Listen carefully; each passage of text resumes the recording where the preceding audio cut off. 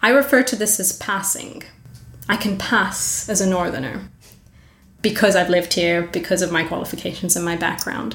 And I think it's a shame that anyone from the South who doesn't have those bells and whistles or those formal qualifications, whether it's a PhD or simply a master's from one of these, influential institutions, I think that's a real indictment of development, because could there be a field where practical experience is more important?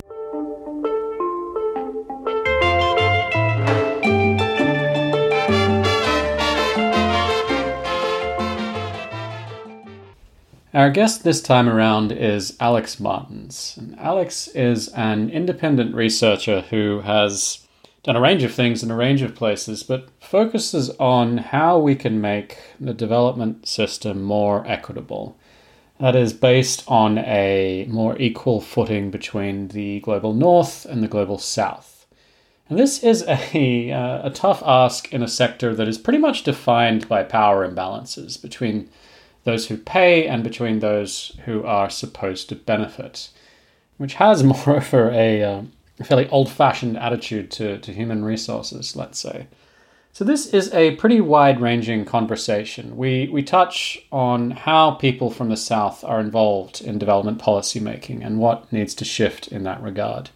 The ethical challenges for individuals of resisting bias and bad practices in contexts where the institutional and legal frameworks can be quite weak. The Aid To movement and how this relates to wider struggles with gender equality in the development sector.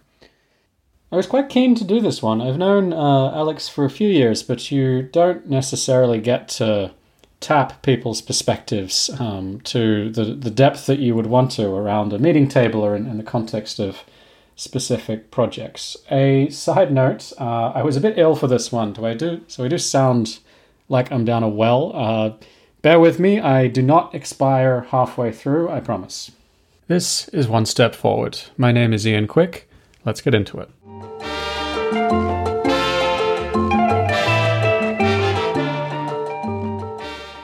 I will start in the same way I always start. For those who don't know you, what is your day job? If you're at a bar, at a wedding, how do you explain your profession?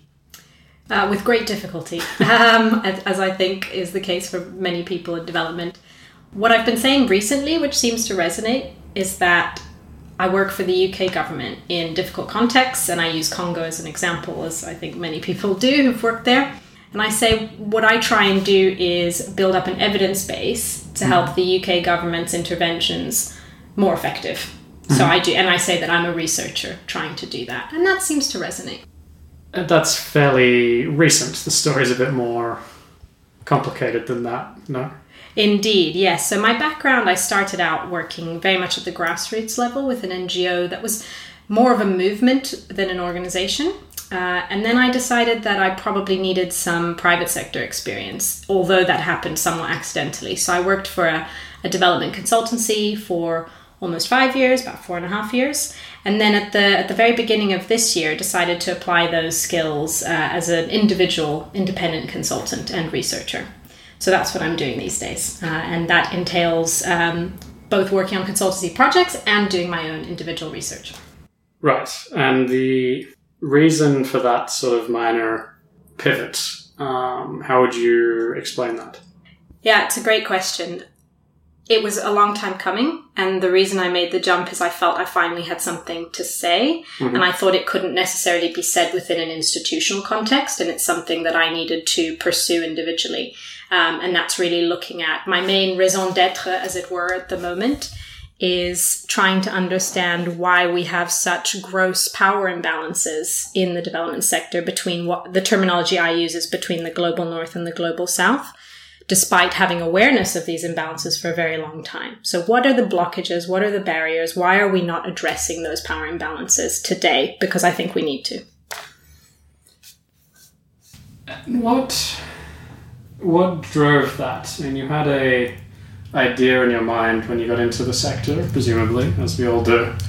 And that's shifted over time, clearly, or things have transpired a little differently to the original idea. But what sort of experience or practices are we talking about in a concrete sense? So exactly. When I got into the sector, I don't think I had an appreciation of how northern driven it really was. So I grew up in South Africa and Brazil. So I'm kind of southern in that sort of general sense. Interjection, because your family history is quite interesting. Can you summarize that quickly? How long do we have? No, I'll do my best. So I was born in South Africa to Mozambican parents. We're all of Portuguese origin. Obviously, Mozambique was a Portuguese colony, and my parents left and moved to South Africa, where I was then born. Then my dad was offered a job in Brazil, and we decided to go. So that's how we ended up there. And then I completed my university education in the US, in Philadelphia, and then I've been in the UK ever since. Moved to the UK and have been there ever since. So strangely enough, I've adopted more of a North American accent than anything else, but it's just a result of, confused upbringing and lots of international schooling. Yes, we often start with where is your accent from, which actually might have been a good leader in this case. Yes, it's strange because both my parents, myself and my brother, we all sound different and we can't really understand why. Though I do remember moving from South Africa to Brazil and being teased for, riding giraffes and being a lion hunter, and then going back home and then asking whether I lived in the Brazilian jungle. So that was very confusing.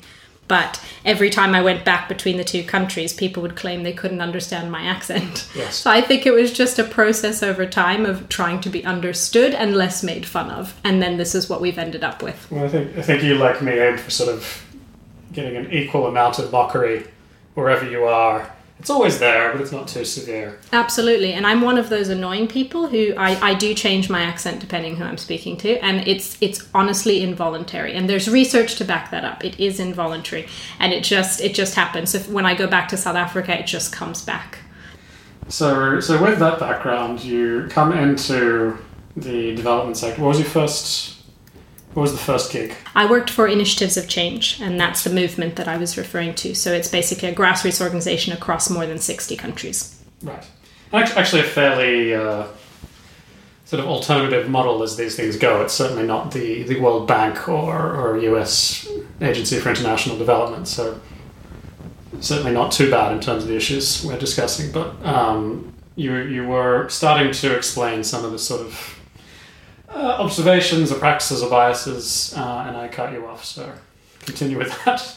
It's a good segue because I think Initiatives of Change was a very interesting model, because people would say, so who works in your Kenya office? And we would say, rather confused, well, the Kenyans do, because it's really that grassroots approach. So very much bottom up, people from those countries working on those issues with international support. So I worked for the international kind of hub, and we were based all over the world, actually, as well. We had someone in Mexico, someone in Ukraine, someone in Moldova. I was based in Oxford. We had someone in Australia. So and the idea was we would come together as a team, both physically and remotely, to help coordinate these efforts and find, commonalities where we could support. For example, we did a project on reconciliation in South Sudan. That was an international initiative, and that brought African regional expertise to the table. So I went from that model, which was quite decentralized and quite Southern driven, to sort of the development consultancy world is very top down because it's responding to donor needs. As I'm sure your listeners will know, development consultancies don't have a mission of their own per se. They bid for work. And what that means is you are bound by the scope of what your donors are putting out to tender. So that was a very different model. It was much more rigid. But what I really appreciated about that was the level of impact was naturally higher because there were predefined priorities that you could respond to. There was a captive audience, your client, your donor, and responding to their priorities often led to very tangible changes that we could see. So two sides of the same coin, two different approaches, and I think both had merit. But ultimately, the conclusion I came to, and why I became an independent researcher in my own right, is that I felt that this system needed to be looked at more critically. And I thought it was best to do that without an institutional affiliation so I could come at it more objectively and try to look at not only different models, but different perspectives. And drawing on that Southern background, if you will, of my own life and my own experiences and how I could bring those to bear in the type of research I'm doing now. And as you know, I have a background mostly in sort of intergovernmental contexts, which is probably more extreme in the sense of being top-down and having some of those biases, I think. But the bilateral aid world, equally, in top-down is one phrase, center-out, where the center is, of course, in this case, London, or Brussels, or Paris, or Canberra, but always somewhere in the rich world. And it's almost a misnomer to say a consulting firm, when really you're a contractor.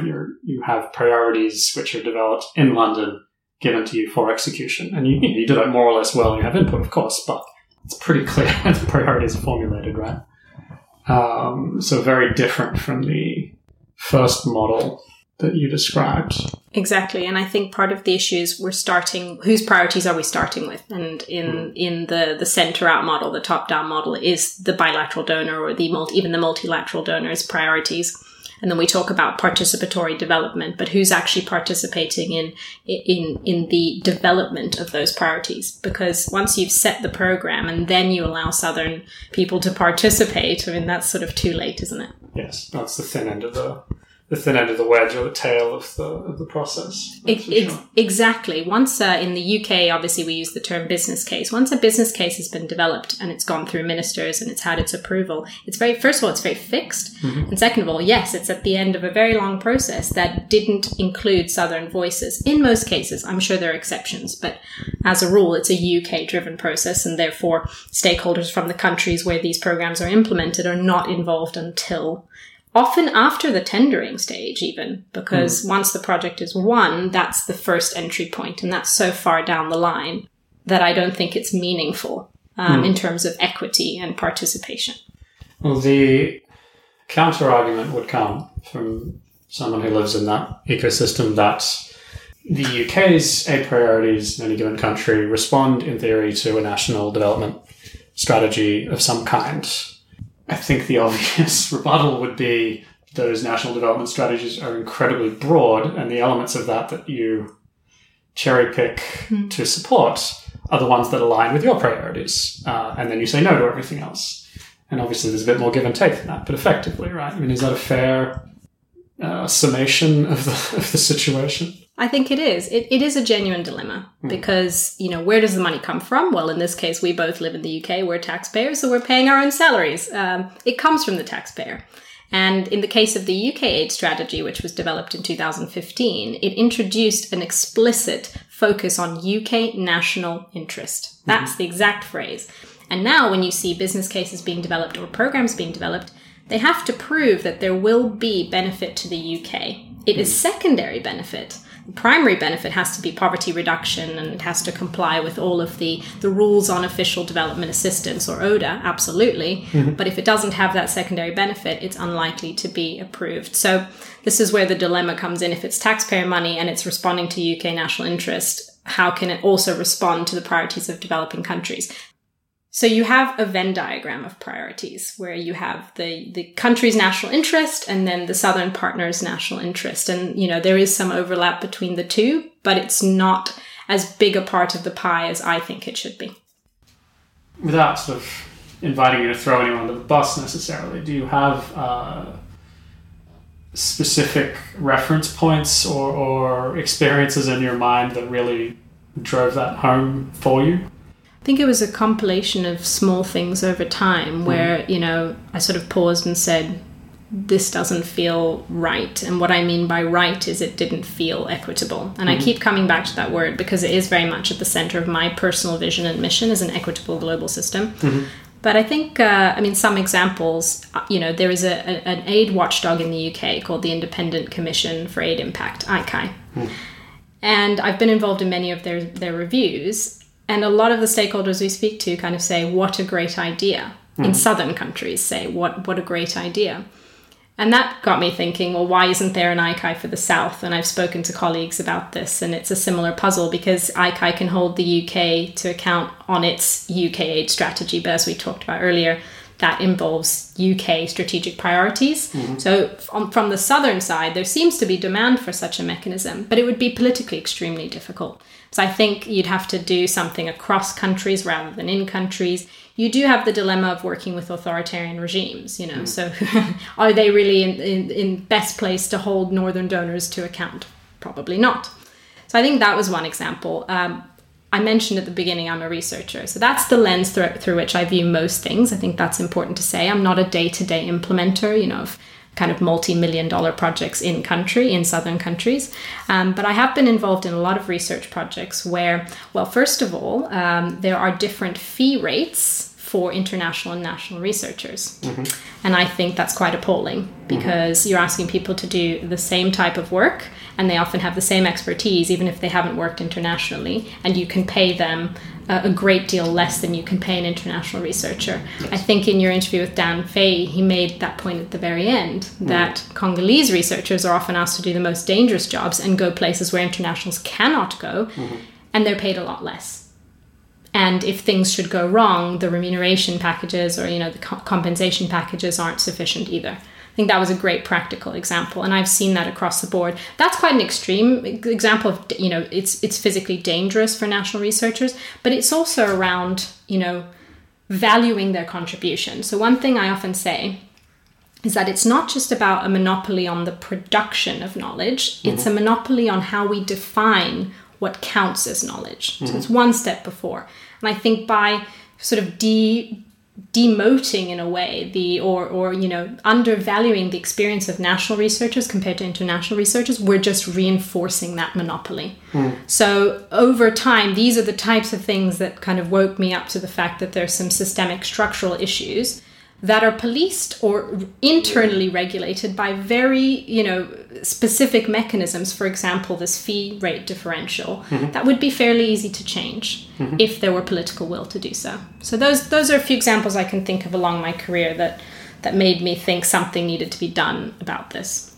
Well, another equally striking example, and you probably, you would know this, I'm sure, in the UN world, the minimum requirement for any professional post is a master's degree.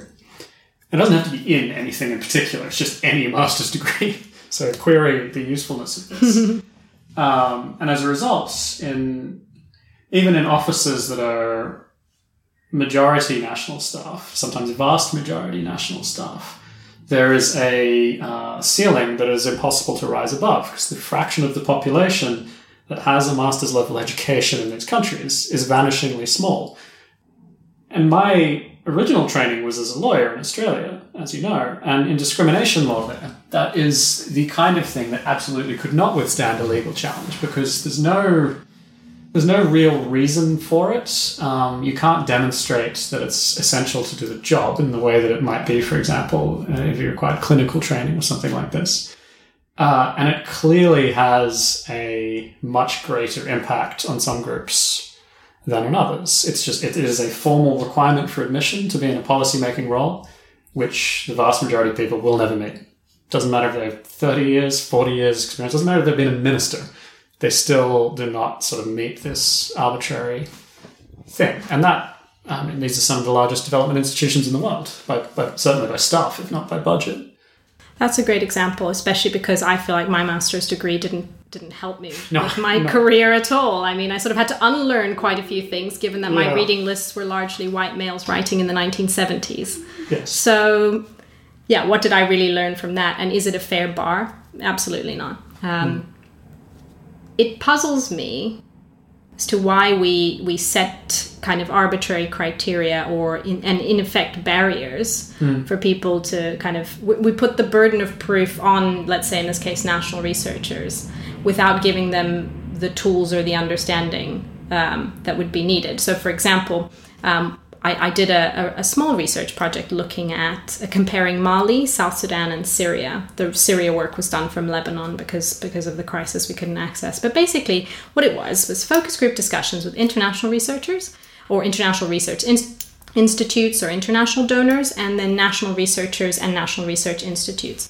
And we talked a lot about, what are the barriers to you collaborating most effectively? And the national researchers said it's language. And not in the way you think. It's not whether we speak English or French, though that does play a role. So, for example, in DRC, a lot of the research is done in English when it's a francophone country. That doesn't make any sense. Works for me, though. I know, it works for you. And I certainly prefer English anyway. So it becomes institutionalized, yes. But they meant language in a more of a symbolic way. Yes. So, terms like all the latest buzzwords. So I do a lot of PEA, political economy analysis, or just good research. There are obviously methodologies behind it, but a lot of people naturally have that skill set. It just may not be on their CV. They may not know to use that terminology. Or the famous problem-driven iterative adaptation, PDIA. People are doing that naturally in their day-to-day lives. If you live in Eastern DRC, that's literally how you live your life. Yes. But they don't know the terminology. Yes. So they felt that these researchers that were part of these focus groups felt that was a real barrier. And again, it comes back to that definition of knowledge. So if you're doing it but not calling it the right buzzword, development buzzword, does it exist? It's the proverbial if the tree falls in the forest, So I think that's another example, in addition to what you mentioned about the requirement for a master's degree, that just once again locks people out of the system. And this is the difference between equality and equity. Equality is not saying everybody needs a master's degree. How fair are we being? It's what are the structural barriers that are in place for people, and taking those into account when making, for example, hiring decisions. Who you put in positions of power. For many organizations, the most senior person in a mission can only be international. From a multilateral perspective, you can say, well, that makes sense because it's an international organization. We're representing international interests. But I don't think that's a good enough excuse. There has to be a real justification for that. This isn't, in any way meant to be a deification of the South and a demonization of the North. It's far more nuanced than that. But I think people use that dichotomy to avoid making progress on these issues. And I'm also not okay with that. Yeah. And coming back to how sort of knowledge, or what we think of as knowledge, is produced, I think you can make a very similar set of observations, and I'm not an academic. I'm proudly not an academic. Me neither. But it is very striking when you go to conferences, and I think you as a researcher, you go to more of these than I do, but I go to the occasional one. When you go to conferences, when you go to events, it is striking how much we fetishize formal qualifications, much more than I ever saw as a lawyer, much more than I ever saw as a consultant in the private sector. It is all about PhDs from top-tier institutions in a way it's really quite strange when you think about the subject matter. Like, what could be more removed from the lived experience of people in Haiti or Congo or wherever else than a Oxbridge or Ivy League institution? Absolutely. And I think that raises 2 points in my mind. I think the first is you're really lucky to have that external experience, because I've only ever worked in development by accident. I was going to be a political science academic. So I fell into develop. Stop bad-mouthing academics. Well, I realized it wasn't for me pretty early on. But I've only ever worked in development. And I think a lot of people who work in development have only ever worked in development, and becomes an echo chamber. I come from literally a family of engineers. And so every time, we seem to think in development, we've invented a new concept or a new tool. Well, no, it actually came from another discipline, very often engineering. And we don't acknowledge that. So we become very insular. So I think that's a real asset that you have. And I wish I had more experience outside of development in order to make those comparisons, or in order to show people that what's happening in terms of the self-policing or the lack of external regulation, how much of an anomaly that really is. The second point I would make comes back to what you said about formal qualifications, particularly from Oxbridge and the Ivy League, and I've been to both. And I think that is the reason that I have had credibility in my career, more credibility than I've seen other people from either South Africa or Brazil get. So I don't have an accent. Or if I do, people identify it as American or Canadian. That gives me currency in a way that it shouldn't. I refer to this as passing. I can pass as a northerner. because I've lived here, because of my qualifications and my background. And I think it's a shame that anyone from the South who doesn't have those bells and whistles or those formal qualifications, whether it's a PhD or simply a master's from one of these, influential institutions, I think that's a real indictment of development, because could there be a field where practical experience is more important? I mean, if you live in a community facing violence, I think it'll be one of your priorities to be involved in that. If you're flying in and out or you're not from there, it doesn't become personal in the same way. And actually, that's where international and national partnerships can really work, because, the international side can depersonalize and the national side can bring that in-country expertise. But I don't think we prioritize the lived experience enough. And I'm glad you're doing this series, which is talking to people that face that every day. So Farai Maguwu, who you've interviewed, he lives this every day. He's been to jail for it. He's a defender of it. And I think giving him a platform in his own right is really, really important. And that's the idea. I'll come back to the sort of pros and cons of the format towards the end, because I have selfish interest in that. And a couple of the things you just said remind me of the literature on sort of the very early days of development thinking in the 60s and 70s. And this is at the time sort of modernization theory, and it took a few turns after that. But it was effectively these very sort of stripped down, simplistic models cooked up in a couple of Western universities about how economic development happens, just to a lesser extent social development happens in the long run. And of course they were all wrong. They were completely wrong. And it was a conversation that was run by very eminent Western economists who thought, well, I'm smart, I will apply my brain to this. They just did not get sort of the levers and the dynamics of change in these very different contexts. And I do wonder sometimes if we've shed ourselves of that, like that initial sort of academic origin of the profession or of the sector still has its mark to some extent. We seem to be much more focused on that than a true profession. Lawyers, clinicians, even paraprofessions are much more focused on sort of professional education and leadership by senior practitioners than they are academic research. Do you have a view on that? I mean, as a self-defined researcher, the division of labor between the sort of applied or practical and the academic side of things. Yeah. One thing I often have to explain to people is why I don't have a PhD and why I call myself a researcher.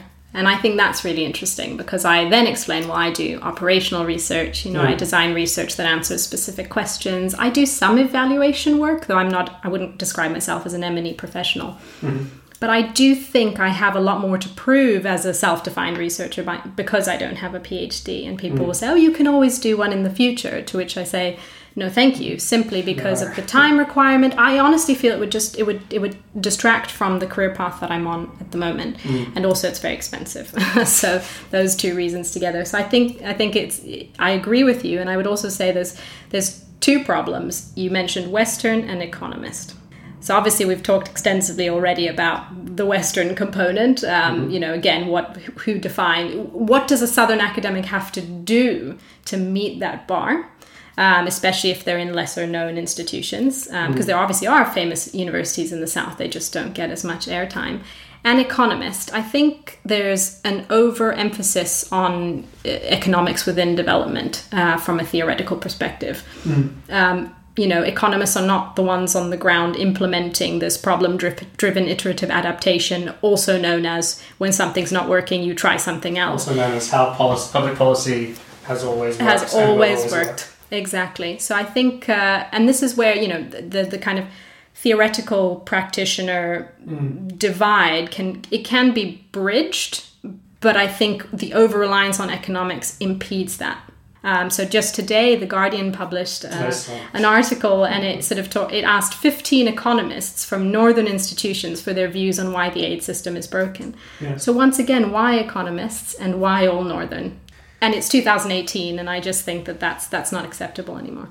It's very strange. And like anything else in life, it's about balance. Again, Yes. I'm not demonizing, I'm not deifying, I'm saying there needs to be balance in the system. Mm-hmm. And much like, feminism, why is it called feminism, not humanism? Because there's been a structural imbalance over time that needs to be addressed. And I think it's the same in development, where just to say, okay, well, we're now on an equal footing. And oh, look, we have all these emerging donors, and they're Southern. We have China, we have South Africa, we have Brazil. It's not enough, because the odds are still stacked against people. Even if you see a doctor in the NHS, you can give immediate feedback. Every time I visit a doctor in the UK, I get a text message, and I can provide immediate feedback. And if I give bad feedback, someone will call me and talk to them. Okay, so some project funded by some donor goes into some village to do something. Yes, there are, there's what we call beneficiary feedback. Yes, there are evaluations, perception surveys, all sorts of mechanisms where we get feedback from people. But it's not about the performance of the agency itself. It's about the intervention. Even Southern governments cannot hold Northern governments to account. And what about the most vulnerable, the people that we're actually working with? I always say with development, imagine it were you. If someone came to my door and asked to measure my baby, and I said, why? And they said, it's a nutritional health program, it's going to benefit your family.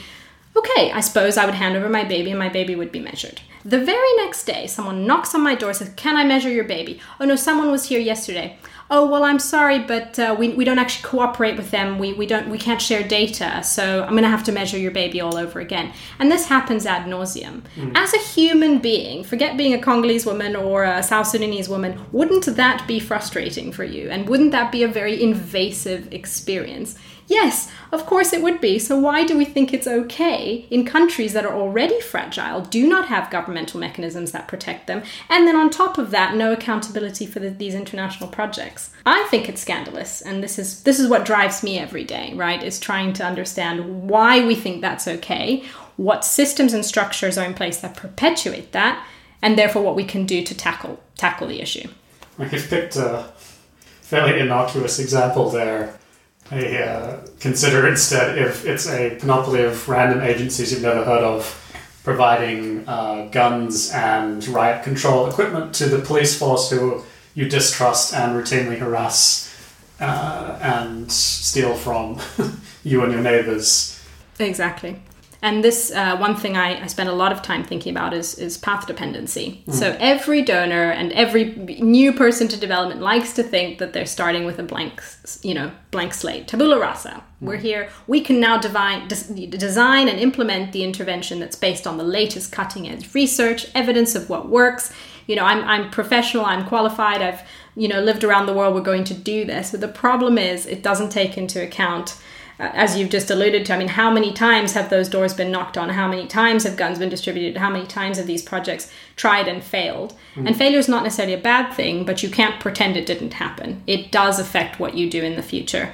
And I think because of donor turnover, not only in country, but governments, right? In the UK, we have a 5-year spending review, a 5-year UK aid strategy. When the next government comes in, who knows when that will be, it changes again. It could be next week. It could be next week. It could be next week. Years. Who knows? But actually, it's not a trivial point because, we had a change of Secretary of State within very short order due to national political dynamics. And that actually stopped the development mechanism from functioning.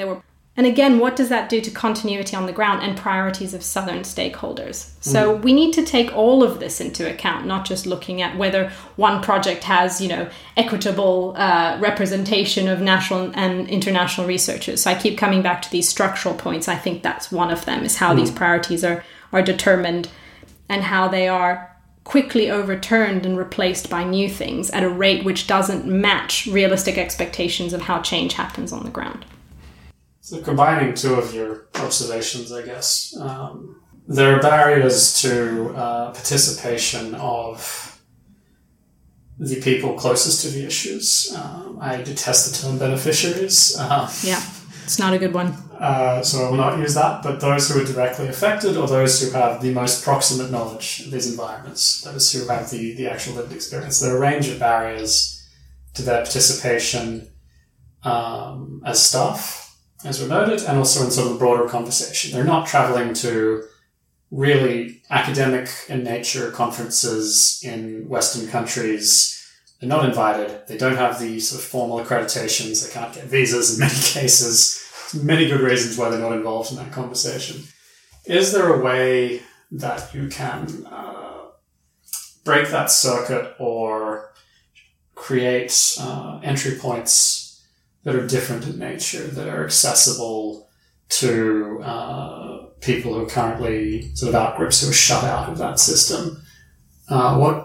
This hypothetical woman you describe, how do you get that perspective in the conversation if it doesn't look like evidence? And for abundance of clarity, I'm doing air quotes when I say evidence.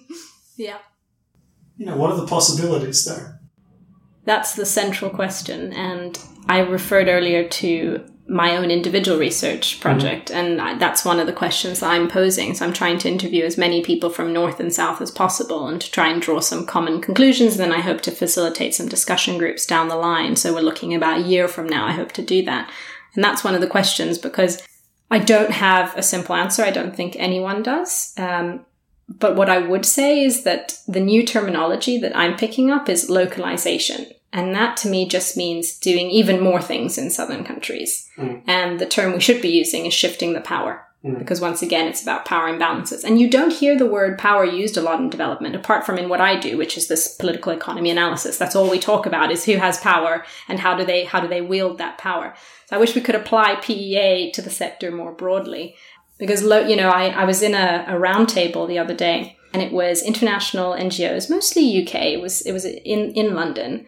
And I asked a question. They were talking about how to project sort of futures work, how to project future trends and how to plan for them. And localization was one of them. And I said, well, how do you plan to incorporate more Southern voices in your work? I mean, the work you do is for them, so why aren't you including them? And the answer, honestly, with a straight face, someone said, oh, well, our next annual conference is in Nairobi. And I think it sounds flippant, but I think that's very revealing of the underlying logic here, which is that it's on the African continent. Yeah, it's on the African continent, so they don't need visas. It's fine. Because they still need visas all the time. So I don't have a practical answer to your question. I think, yes, doing more activities in the South is part of it, but it's just a Band-Aid if you're not going deeper and trying to understand those structural imbalances. What's your take on, now that the dust has settled a little bit from what sort of started as sexual exploitation and abuse by, in this case, Oxfam staff in a particular country, and Haiti sort of spread to acknowledgement of this as a widespread problem, which I think is the furthest thing for surprising for anyone who's in the sector, and then broadened a little further still to sort of sexual harassment, discrimination against women in particular in the aid sector. So it seems like it's running out of steam a little bit now. I mean, what was your takeaways from that brief but fairly fiery discourse? I'm not an expert, and I didn't follow it that closely. I followed it as closely as anyone else in development did. But I would say it's just exemplary of the lack of accountability issue we've spoken about. It's not about individual behaviors. Yes. There are bad individuals doing bad things everywhere, and you will never be able to control for that. But in environments where there's a distinct lack of accountability, no systems or structures to hold people to account for bad behavior, well, then of course it's inevitable that these things not only will happen, but will not be taken seriously. Yes. And I did note, for example, that, the Haitian government then said, okay, we're banning Oxfam. I don't know where that ended up. I didn't follow it through. And then there's a criticism of Haiti of overreacting, and we're all overreacting. And I think there's an element of that. But if yours, again, go back to my classic principle, if it were me, if I were the Haitian government and the power imbalances are so vast, you almost have to go to that level of rhetoric pretty quickly, i.e. get out, what are you doing in my country? Because what else is at your disposal? I'm not trying to excuse bad behavior from governments, like I said earlier, but if you're thinking of the average Haitian person, what tools do they have? The gulf is so big, not only between them and their government, but between them and what's happened to them by international, or what's been done to them by international agencies. So it was an extreme example that just highlighted an issue that's always been there that we don't talk about. And I think it's died down. I did appreciate the fact that the UK is now trying to take a lead on some of these things. Yeah, it was interesting to observe for me, in part because I have a fairly long background with UN peacekeeping, as you know, and these sort of scandals peaked in peacekeeping operations about 10 years ago, I would say, but have continued at a fairly steady rate since then. And they arise for exactly the same reasons. You have a very large, in this case, much, much larger international presence dumped in communities, very few direct lines of accountability, and various misbehaviors happen. And as you say, like, you can't control for that. There are always going to be bad apples. What's interesting is the wider structural context. And in this case, the first time the head of a UN peace operation has ever been fired was because of sexual exploitation and abuse. This was in Central African Republic. Conversely, a head of a peace operation has never been removed for gross incompetence. If they mishandle a peace process, if they botch not one of the marginal cases on protection of civilians, but like a clear sort of bad strategic call that gets literally thousands or tens of thousands of people killed, maybe 1 million or 2 displaced. And I'm not exaggerating, like, these are real figures. No one's ever been removed for that. And I understand the political reasons for that, obviously, but it does speak to the structural context in which these individual-to-individual abuses happen. Those involved are prepared to cooperate to that point, but not to the point where they will actually have any sort of accountability or consequences for failing to do a good job. And I get that. I understand that national militaries would feel that way, and politicians who contribute or sign off on deployment of forces would feel that way. Obviously, I understand that from their point of view, but that's the reality. Mm-hmm. That's where the buck sort of stops, right? We will contribute as a form of charity, but going beyond that to accept sort of an ethics of service provision, that's another question entirely. That's fascinating about the UN, performance management issues, which we know are abundant. Again, it's easy to criticize, isn't it, when you're on the outside? But in your case, I think you have a lot of direct experience that you can speak to. And quite frankly, I think also the way we do performance management of international and national staff, whether it's researchers or just program management staff, M&E staff, also differs. I've seen this firsthand. I've seen that the threshold for firing a national staff member is a lot lower. Or lower. It's much easier to fire a national staff member than it is an international. Yes. Exactly, whether it's for gross incompetence or something far more nefarious. Well, it's usually in contexts where sort of employment law is a largely theoretical parameter, so you can do it with very little fear of consequence, I would imagine. Absolutely. And this is where I fear most for fragile states, because I think in sort of a world where we do have your traditional established northern donors and then these emerging donors that have a lot of cash and can buy a lot of influence and don't necessarily bring more accountability with them to the table, they're just emerging as donors in their own right.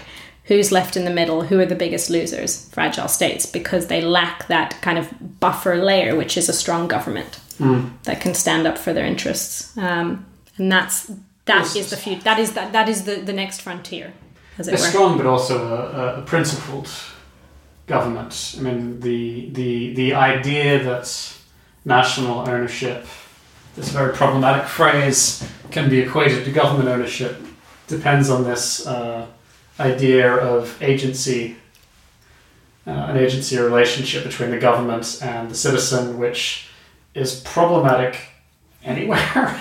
Is certainly problematic by definition in any country that we refer to as fragile. And there's some more air quotes for you.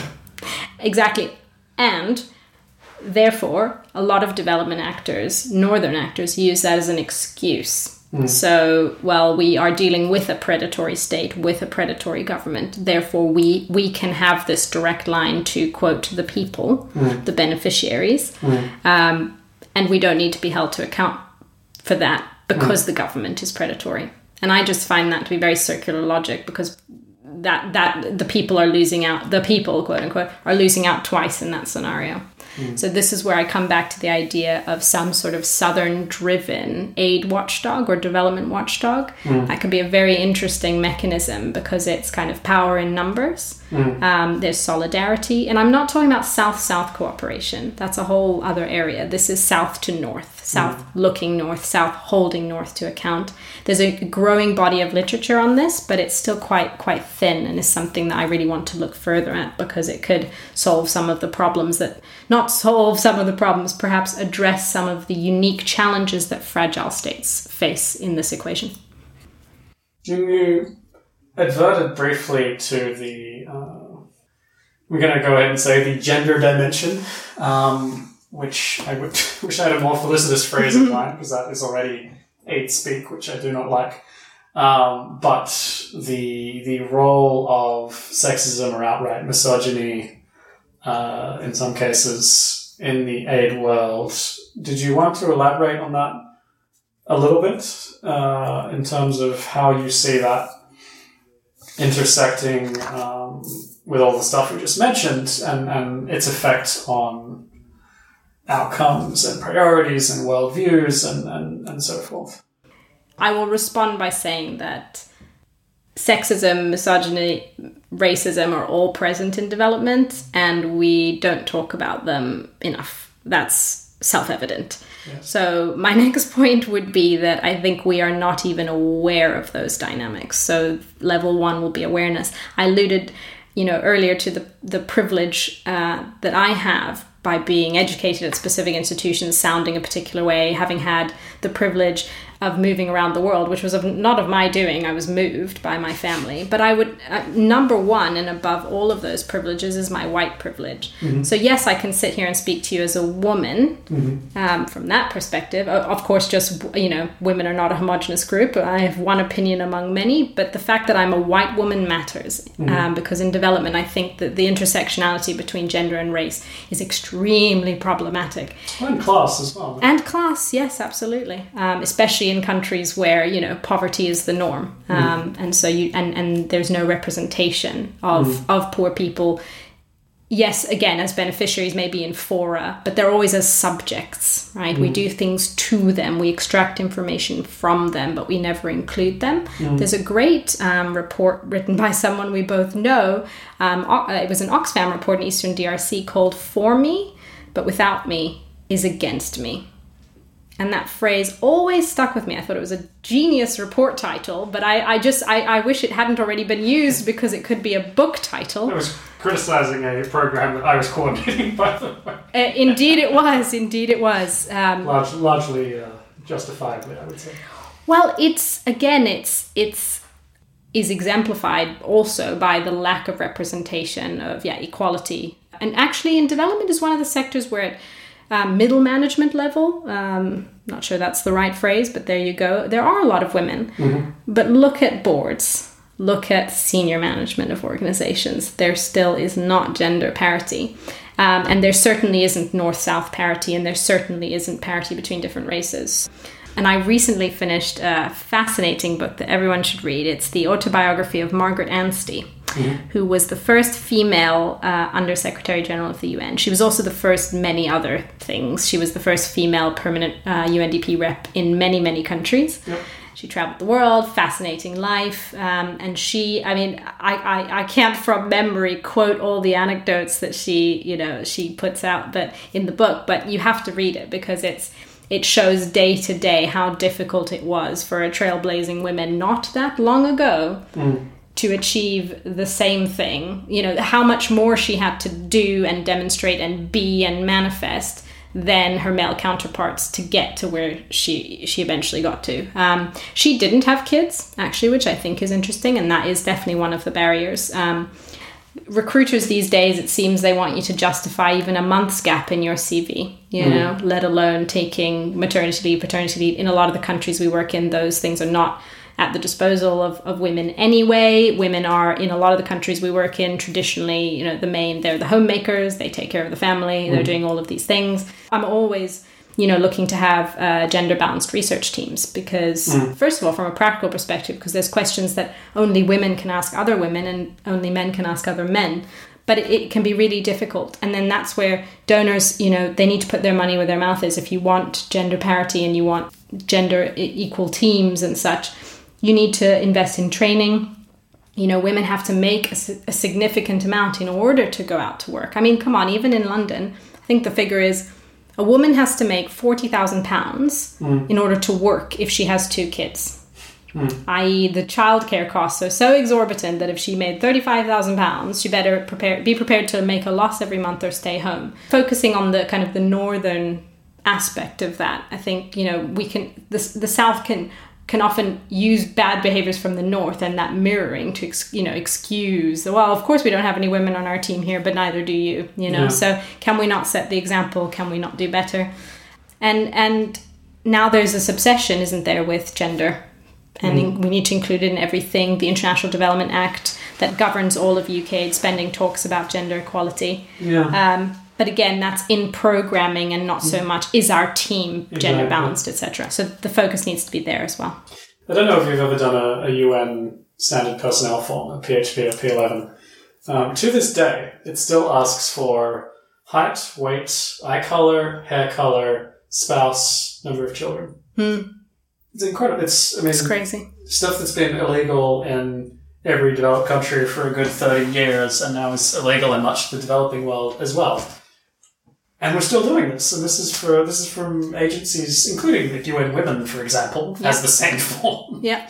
The UN Agency for the Promotion of Women and their interests is asking potential employees about their weight and hair color and whether they have kids in order, I assume, to facilitate people taking that into account in the decision-making process. It's bizarre. And of course, that's formally against the rules and you're not supposed to use it for that. But don't provide the fuel for that fire. Exactly. Why on earth, you would never say to a ministry that you're advising that this is a good practice. Why are we still doing this stuff? Yeah. The hypocrisy is interesting there. Well, the UK, obviously the UK agencies are a bit more enlightened in this regard. That's extreme, but I do wonder whether the factors that you just listed don't end up having a similar effect in many respects. I mean, in a sector where the expectation is you will work years at a time for most of your career, away from home and be relocated sort of at Her Majesty's pleasure in the case of UK government. It's hard to think that doesn't impact women more. Yeah, I think probably with development or other sort of sectors where people have to move around a lot, there are some unique challenges. I think this is again where development needs to shed itself of its exceptionalism. These issues, we face them daily in any society. And bias is a great... Let's talk about bias for a moment. This is a great Tell me about bias. We talked about it earlier, personal biases. Give me a juicy story about bias. I refrain. You'll be able to figure out who it is. No. You talked about, especially in fragile states, how there's an over-reliance on international staff because of concerns, I think you said, of bias, corruption, reliability. And then you also talked earlier about... None of these problems can exist with foreigners. Well, exactly. And then you talked about the kind of the biases of being, completely confined to a capital and surrounded by certain types of people, international and national. But which of those biases are seen as more serious? It's consistently the former. It's consistently the national biases. Well, this person is from that tribe. And people often use the word tribe even if there are literally no tribes. It's just this idea that there's a tribal issue at play and we don't understand religion, whatever it may be, some sort of ethnic dynamics. And when I've interrogated that with people saying, so you don't want this person because of these issues with affiliations and you're not sure, and patronage and who are they beholden to, and then I get excited because those are PEA questions. But why is that more serious than, or taken more seriously, I suppose, than an international coming with their own sets of biases based on the countries they've lived in? I mean, they didn't come from nowhere. They're not a vacuumous person, They're just, why is one type of bias taken more seriously than another? So again, I do sound like a broken record, but these are the types of questions we need to be at least asking ourselves, because it may be there are issues with someone due to corruption. And we do need to have policies that, that stop bad things from happening in that way. But we need to be sensible about it. And what I perceive at the moment is that it's a knee-jerk reaction. We rule out national staff members, national researchers much quicker than we rule out internationals if we have the same types of concerns. And I wonder why. And I think that needs to be interrogated. Yeah, indeed. And if the question were, does this person have any experience, direct experience of living in a society where violence is a day-to-day concern, or has even lived in a situation of near poverty. Arguably the most sort of important criteria for this PDIA context-sensitive, politically smart sort of version of development we're apparently doing these days. You would think these would be the most important criteria, and you'd apply that test. And I struggle to think of many colleagues who would have passed that test, actually. Some of I've worked with a lot of very good West African colleagues who had come from Sierra Leone and Liberia and Cote d'Ivoire and places like this, which is great. They were quite junior and they were quite undervalued in retrospect. I maybe didn't realize this enough at the time because they didn't sort of speak, didn't present well, or didn't write as well as, well in inverted commas as others. Well, precisely. It's it's what I refer to as markers, are all the markers that we expect unconsciously to be there. There are obviously formal or informal criteria that everybody is applying to what constitutes good research, good management, good analysis. Pick your job description. We have sort of a concept that we carry around our mind of what good work looks like. Which is going to be very culturally determined, obviously. It's going to be very organizationally determined.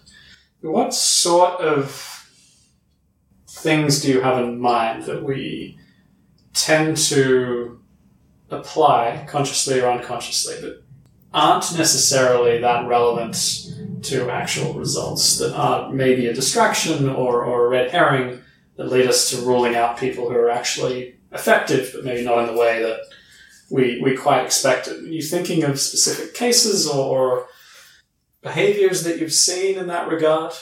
Yes. Give me some practical tips. Well, no, and this is something that I'm still, working. I'm still fairly early on in my career and wouldn't dare to suggest that I have solutions. No, of course. But things that I've seen other people do is, well, first of all, supporting or local researchers, whatever the terminology du jour is, they need to be involved at the design stage of the research. So the way that I might write a research design, the way I write research designs, it's a tool to make sure that whoever's commissioning the research understands what they're going to get. But a national researcher might use a research design to actually design the research in terms of the practicalities of how things are going to happen on the ground. Both of those things are valuable, and if you work together at that early stage, then you can avoid a lot of issues. If a national researcher doesn't write questions in the way that you would, don't assume that they don't know how to do it. It's that they may have understanding that you don't have of the context. So that would be number one. And then the second one, I'm focusing on research here. The second one, the classic reports, right? I personally don't think that there's room in development anymore for long 70-page, narrative reports in certain contexts. So contexts which require evidence-based decision-making, because we all know that policymakers don't read them, and what they'll read selectively, and they'll apply their own perceptions and biases to what they read and make decisions. So I understand that, people perhaps with, less formal education, and particularly people working not in their first language. If you asked me to not work in English, it would be much, much harder, and the quality of my writing would decrease by about 80%. I would subject you to my drafting in French. It's not pleasant. So don't place such a premium on this kind of beautiful, tailored, formatted report, but rather principles, bullet points, boxes, visualization. I think that's A, the future trend, and B, if someone is not working in their first language, it enables them to participate more equally. So those would be two top tips that I've seen work. And coming back to this format, I think part of the idea is that a sort of natural language conversation is more accessible than certainly an academic paper, which rules out 99.9% of people, including myself. The formal report style rules out a lot of people. The conference sort of panel format rules out 99.9% of people just to the sheer expense and logistical difficulty of being involved in that sort of thing, leaving aside sort of the gatekeeping criteria that, again, the vast majority of people in the South will not meet. But even so, there are still obstacles, right? It's still a big ask, and I'm very conscious of that, actually. I mean, even for me, I like that the format is conversational, and I believe fervently in everything I've said, but verbalizing it and vocalizing these ideas in a format that's permanent, or as permanent as they will be, in a podcast format, is threatening is probably too strong of a word, but there's an element of fear to that. And I think coming back to the dimension of the gender dimension, as you called it, women face different types of backlash when opining on things than men do. And that's in any context, any sector, any field. And I've noticed, and I did look this up before the interview, the nature of comments are just far more personalized. It's about how you look. It's about your family. It's about who you are as a person rather than challenging your ideas. And you see this starkly, whether Comments it's on Twitter. By third parties on... Exactly. Yeah. So don't read reactions on Twitter. Nothing good never comes of read that. the comments. But it's striking that, the trolls exist everywhere and they attack both men and women, but the way they attack men and women differs. And so I think it makes a lot of women, myself included, nervous about, particularly, I mentioned the F word. I spoke about feminism. I mean, that's enough to get rape threats and death threats, right? So it is scary. That doesn't mean we shouldn't do it, but it's something to bear in mind. So, the fact that you're aware of that, I think, is a really good thing, because it can block out a lot of people who may have some really, really important things to say. But I think also the fact that we don't need to be polished in everything. Development has become a very polished field. It's those beautiful PowerPoint presentations, the gorgeous reports that we were talking about. Everything's perfect. Or giving a conference speech or panel presentation. I don't have to say everything perfectly for my words to have meaning. And I certainly haven't expressed myself to the best of my ability throughout this entire interview. But I feel that my points have come across in the way that I, broadly speaking, wanted them to. And isn't that enough? I mean, to me, absolutely. But there is a real wariness of saying the wrong thing or talking out of turn in the development sector. I don't think fear is too strong a word of exceeding the largely implicit boundaries on what they can or can't say about the sector. So when I reached out to people who are contractors, aid contractors, like people I know fairly well and who are doing pretty good work by the standards of these things, the response was sort of, I'm not sure that I'm super comfortable with it, given our relationship with USAID or DFID or AusAid or whoever the case may be. Not because there was a rule against it, per se, but they just felt that it would not be received well to be speaking about the day-to-day reality of the work in a, as you say, permanent public format. Is there a fear of openness? I think there is, for probably two reasons. The first is that it's a sector that's just often attacked in northern media. So critiquing it could add fuel to that fire. So when we critique Oxfam, that's what the media seizes onto, not all of the fantastic and incredible life-saving work that Oxfam does. Think about all the scandals recently in Hollywood. Weinstein going down doesn't mean Hollywood should be abandoned and we should never watch another Hollywood film. You know, I think development suffers uniquely from the kind of effects of scandals permeating across the sector more than other sectors that I've seen. I mean, how many times do banks have to mess up for us to say, hey, maybe there's a problem with banks? You know, I mean, it just doesn't exist. I mean, I read every day, oh, this auditing firm got fined again, that bank got fined again, and it's just part of daily life and we accept it and we move forward. Whereas critiquing development, whether it's through a podcast or an op-ed or whatever it may be, almost feels like betraying the sector that we all are actually committed to. We believe in development, but we believe it can be done better. So I think that's one thing that holds people back. And I'm trying not to let that hold me back, because like I've said, if we don't address these power imbalances, then there shouldn't be a sector at all, because it's that fundamental. I think the second barrier to people expressing their views and such is it's quite a small job market. You know, if you, quite literally, you know, I often think, what could I, you know, if I left development, what would I do? And I think, well, I'm not qualified to do anything else, so I have to stay in the sector. But that means that there's a fairly narrow set of institutions that I could work for. And ultimately, that's why I decided spending a bit of time working for myself would be a useful exercise. But yes, being critical about an approach or an institution more broadly doesn't mean that you wouldn't work for them. But there could be a fear of that potentially interfering in some way. And when I have been reaching out to people, there's been a pronounced tendency to suggest men. I think I'm doing quite well on North-South so far. I'm definitely not so good men-women. And it's interesting because I have been specifically asking, and I'm not making excuses, but I have been specifically asking for women. And even when I ask women, they tend to come back with like 3 options who are all men.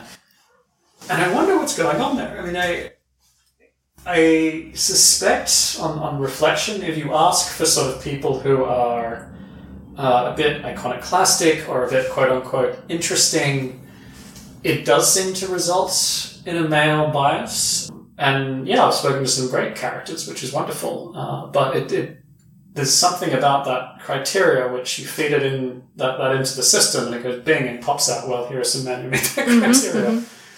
Obviously, I'm sort of taking practical steps to rectify that, but I'm also grappling with why that has happened, because I've seen that with other similar, analogous exercises as well. They do tend to skew male. Do you have any thoughts on why that might be happening? Yeah, it's the rule of 2s today. I can think of 2 off the top of my head. The first, I think, goes back to your point about the systemic disincentivization to be different if you're a woman earlier on in your career. So I think women feel that they have to fit the mold for longer periods of time before they can kind of let loose and really express how they feel. Whereas I think potentially societally men are socialized to think outside the box or be different much earlier on. I mean, there's a lot of research in childhood, it's the good girl syndrome versus he's just a boy. Of course he can, pinch that girl, or he can do that, or don't worry, if he teases you, he likes you. I mean, the way we're socialized from a very, very young age, girls and then women are naturally inclined to fit the mold, as you said, potentially, but it's this good girl phenomenon. It's if you step outside the lines. First of all, as I mentioned earlier, I think women receive disproportionate punishment online when they do step out of the lines and they voice unpopular opinions. So that makes people reticent. But it's also the idea, if you've been told your whole life that if you just follow the rules and you do well in school, that people will like you, that's a very hard thing to overcome. Again, I can only speak personally. I know that's true for me. I can't generalize for other women.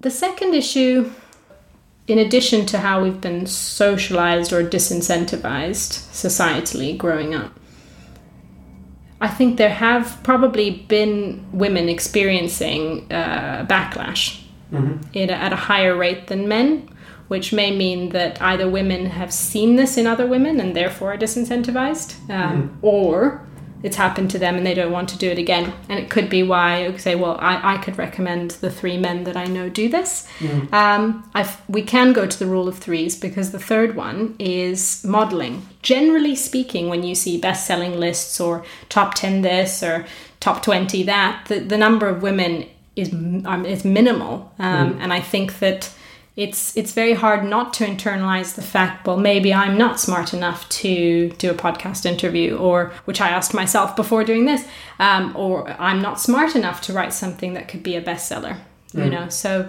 those 3 things combined could be one of the reasons. It's good that you're aware of that and taking practical steps. Again, that's more than probably most people would do. So I think there's a real attitude out there of, okay, well, if she doesn't want to do it, then fine, her loss. And that's just unproductive when you're trying to collate ideas from a wide spectrum of people. You know, just because they're not readily apparent or within your immediate network doesn't mean they don't exist. Sounds fairly obvious, but we do it all the time. Yeah, well, this is one reason why I was asking about markers, right? It's partly for... It may be that when you ask people for who they know that is outstanding, the markers that they're applying are success on sort of very conventional inherited metrics that are not necessarily the relevant ones for me. I'm looking for people who are sort of interesting thinkers and have different perspectives, not the ones who write really awesome reports and make whatever grade at whatever age and are therefore outstanding. In fact, I couldn't be any less interested in who made what grade and who has how many senior and lead expert advisory titles before their name. So I wonder if those sort of filtering criteria do lean towards sort of the formal, hierarchical kind of thing. If there are inbuilt difficulties for women, as we've discussed, then that will flow through, right? In a way that is unhelpful. I've also read, and I am far from an expert, but I've read that there is effectively an expectation that women not just be competent in the workplace, but also be warm and friendly. Much more so than men. There's plenty of empirics on this. There are, yes. And I wonder if part of being meeting that expectation for warmth, was effectively an expectation that every woman be like motherly, not to put too fine a point on it, leaving aside how and why that's arisen. If that's the expectation, then saying something that is outside of house will be especially problematic, and I think might get more of a backlash than it would for a man. Mm-hmm. Yep. Again, I don't want to generalize, but I think as women, we're so used to that labeling that we don't even notice it anymore. You know, but in development, particularly, I think the added factor is the travel and the international work. Obviously, that's what development is. But I noticed that once I started wearing a wedding ring, I got more respect and less harassment. Just a tiny piece of gold, will do that for you. I'm also of what people call rather horrifically childbearing age. And the longer I don't have children, the more I'm likely to, this is empirical, this is research. The longer I don't have children, the more likely I am to be seen as selfish or self-centered, egotistical, just by that one measure. So even people that haven't met me could have those types of biases and things. So again, this is, far outside of the realms of development. I think it's applicable to all different sectors. But with the international dimension and dealing with different cultures and also institutions that are also male-dominated in the countries we're working in, you kind of face a double barrier. Yeah. It comes back, my caricature of the personality types in this line of work. One of them is definitely the late 40s group of men sitting around drinking way too much, having a, not to put too fine a point on it, pissing contest about who has worked in the more dangerous places and who had the crappier security arrangements. This conversation is an everyday occurrence. It's true. And it's, to my ears, it's insulting on many levels, particularly that, again, it's this othering, this distancing, this us and them, yes. Well, what you consider to be an exciting experience is someone's daily reality, Yes. And I think I'm not going to say women are more attuned to that than that to men, but then there needs to be an awareness of how that sounds to other people, right? There surely. But yes, it's that old, the old guard, I bathed in a river every day for 2 years and that makes me heroic in some way. I think far more heroic is actually creating a platform and space for people from countries to actually have a voice and express themselves. So it may not seem risky or heroic, but to me that would do a lot more to change development than this kind of heroic cowboy antics abroad. And I'm sure some of it has, an effect, and sometimes people need to go to dangerous places, particularly in humanitarian contexts. I mean, I can't even imagine what Somalia in the 90s was, Somalia is today, and I understand that there's an element to our work, of our work that's like that. But what if we redefined, risk and innovation to something that makes power imbalances less apparent, or not less apparent, that aims to tackle them? I think that could be something really innovative and exciting. Well, that's already considerably in excess of planned length. Was there anything that you had back or front of mind that you wanted to add? Just that I think this is difficult stuff, and just because we don't have answers doesn't mean we shouldn't talk about it. So, I may not have fully articulated certain ideas in this context or in other mediums, so sharing online or tweeting, dare I say, doesn't mean that it shouldn't be part of the conversation. And I think when it comes to issues of equity or power, we think we have to have the perfect message in order to say anything at all. And I would encourage anyone out there to speak your mind, say what you really think and feel, and challenge those power dynamics. We just need more viable platforms for that to actually happen. Exactly. I think we can forgive, botched messaging on almost everything else, or, not saying exactly what you wanted to say on many other topics in development. So let this be one of them. Very true. Last thing then, you've already mentioned several actually, but what's your one book recommendation? It's not a development book. Even better. Why I'm no longer talking to white people about race. I know of it. Just read it. It's by a British woman, and it should be mandatory reading not only in British schools, in the school curricula, but I think in development, because it talks about a lot of these structural issues, and provides evidence for why things need to change. And if we could apply that to development, I think that would be revolutionary.